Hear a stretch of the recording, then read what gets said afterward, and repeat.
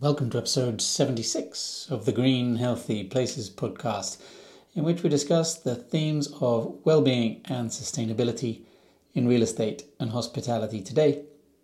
I'm your host, Matt Morley, and in this episode I'm in Milan, Italy, but the tables have turned.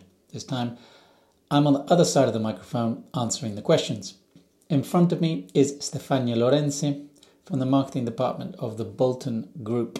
This recording took place in their Via Perelli offices close to the Stazione Centrale, the central station in Milano, where I've been working with their executive team and project architects on implementing a range of green, healthy office strategies over recent months. The Bolton Group is a family-owned Italian multinational with over 11,000 employees in 60 different offices around the world. The company is present in 150 countries and has over 60 household brands in its portfolio, from household goods to food, adhesives, personal care and beauty care. We discussed the basics of nature-inspired biophilic design, its relationship with sustainability, the benefits of a nature-infused indoor work environment, and some tips on how to integrate a little biophilia into our daily routines at home.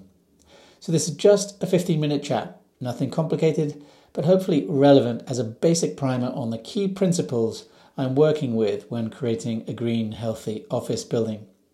So thanks to the Bolton Group for sharing the audio. This is a company with a real interest in implementing a healthy building strategy at their company headquarters. It's been a real pleasure working with them thus far. Check them out online at boltongroup.net. Here we go. Enjoy the show.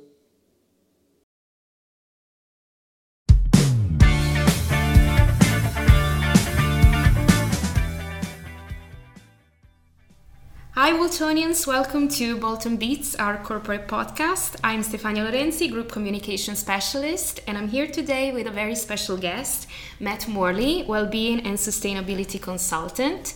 And today we will talk about a very interesting topic, that is how we can integrate a green and healthy approach to our workspaces.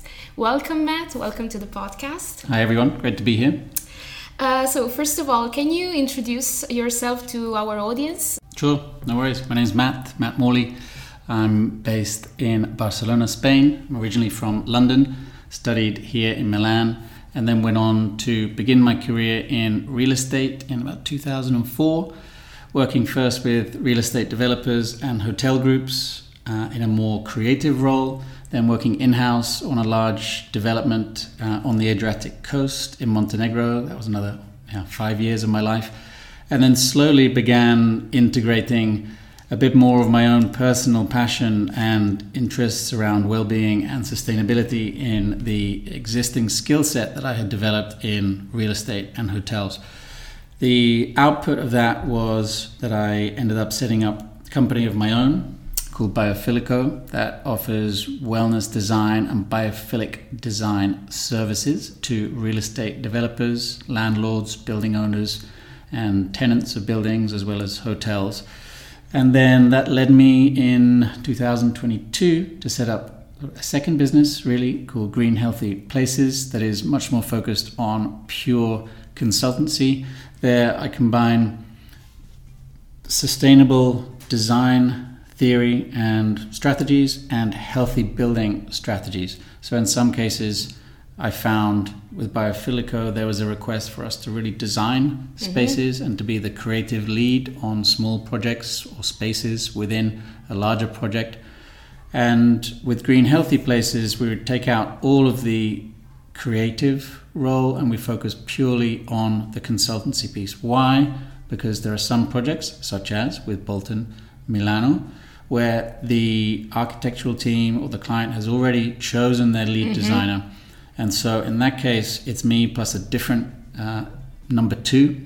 Rather than working with a designer, I then work with a research assistant. Okay. And we're much more focused on things like researching sustainable materials and other strategies to improve the indoor air quality, and we are advising, bringing specialist knowledge to the project, but the architect and interior designer maintains full control. And I'm finding them both, they're slightly different brains that I'm using. One's more creative, one's more strategic, but they're both coming from a place or the same value system, which is really about a belief in the power and importance of a connection to nature, biophilia, and the role of healthy buildings and green buildings in the real estate industry today. So as you said before, you were recently involved in the renovation process of our headquarters in Via Pirelli in Milan. Can you tell us a little bit more your process, like the choices that you made for our building, and in general, what's the reasoning behind your work for Bolton? So in projects like this, I have a toolkit or a toolbox of things, strategies that I can bring to a project, and I know that perhaps not all of them will be relevant or useful, but enough of them will be. And in this case, we're doing an element of biophilia, so we're creating green spaces, integrating plants into the offices, but we're also looking at how we could potentially do something around blue biophilia. So the sea, inspired the by the sea, exactly, based on the corporate brand and its connection to sea, particularly to fish, the fishing industry. So that allows us to personalize the biophilia specifically to this project. We're also looking at healthy building strategies. We've done a lot of work around the indoor air quality. Part of that was based on the quality of the filtration system and the ventilation rates in the building. And then my part specifically has been around detailed analysis of all the materials that are going into the furniture, the flooring, basically anything that's coming into this refurbishment project. We have sort of analyzed and dug into, trying to find out if there's anything in there that could be considered even remotely toxic or harmful to the indoor quality air. And we then make sure that everything going in is as clean, green and healthy as possible. And that then, one of the effects of that, beyond minimizing the environmental impact of this office refurbishment, is also to create a healthy indoor environment. So maximizing the quality of the indoor air so that people spending time in here know that they are breathing the purest indoor air possible. It's never going to be like being in a forest or sitting on a beach or up a mountain, but we can get pretty close. With the help of some engineers, we can get pretty close. And so a lot of our focus here with the project in Milano has been around that. And we're also looking at a healthy building certification system where we would basically go for a sort of an exam or a qualification that then gives a bit more structure to some of the healthy building strategies and basically helps to push us and achieve more around improving the quality of the experience for workers in the building, trying to really make it as pleasant and obviously healthy, but a productive space in which they feel looked after and that they enjoy coming to. And obviously that then connects with human resources as well as the sustainability demands of the corporation itself. Of course, that's super fascinating. I was wondering, can you explain a little bit better to our listeners what biophilic design means? Sure. So it comes from the concept of biophilia. Biophilia, love of nature. There was a theory, an academic theory that emerged in the 1980s from a Harvard biologist called Edward O. Wilson.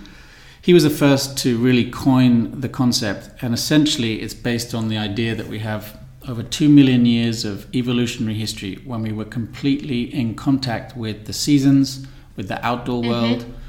We were fully engaged. All of our senses were completely engaged in survival, and that meant understanding and reading your environment. It's only very, very recently on that scale, if you think of 2 million years, the last maybe 5,000 years after the agricultural revolution, when we stopped being nomadic tribes, and then industrial revolution, the last 300 or 400 years, when we've suddenly become this indoor species. We're not spending time outside. We're not looking up at the stars except on holiday. We have to go on holiday to spend time connected with nature.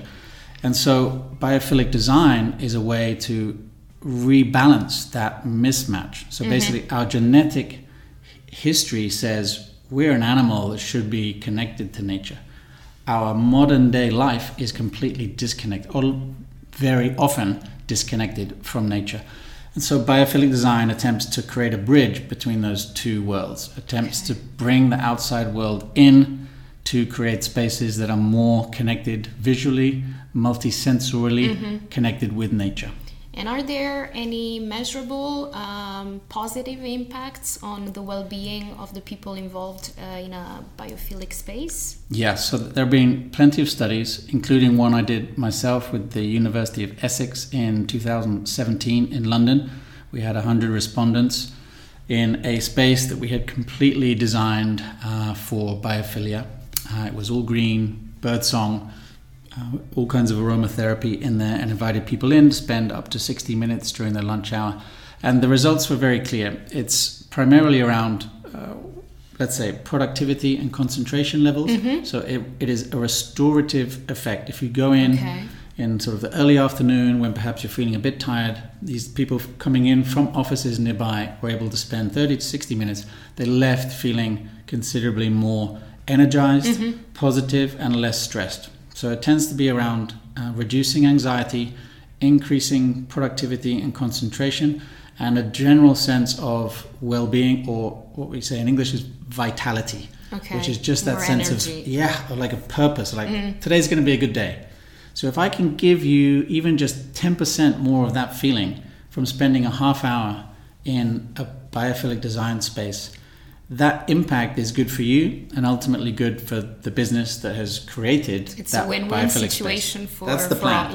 It's amazing. That's at least how I sell it.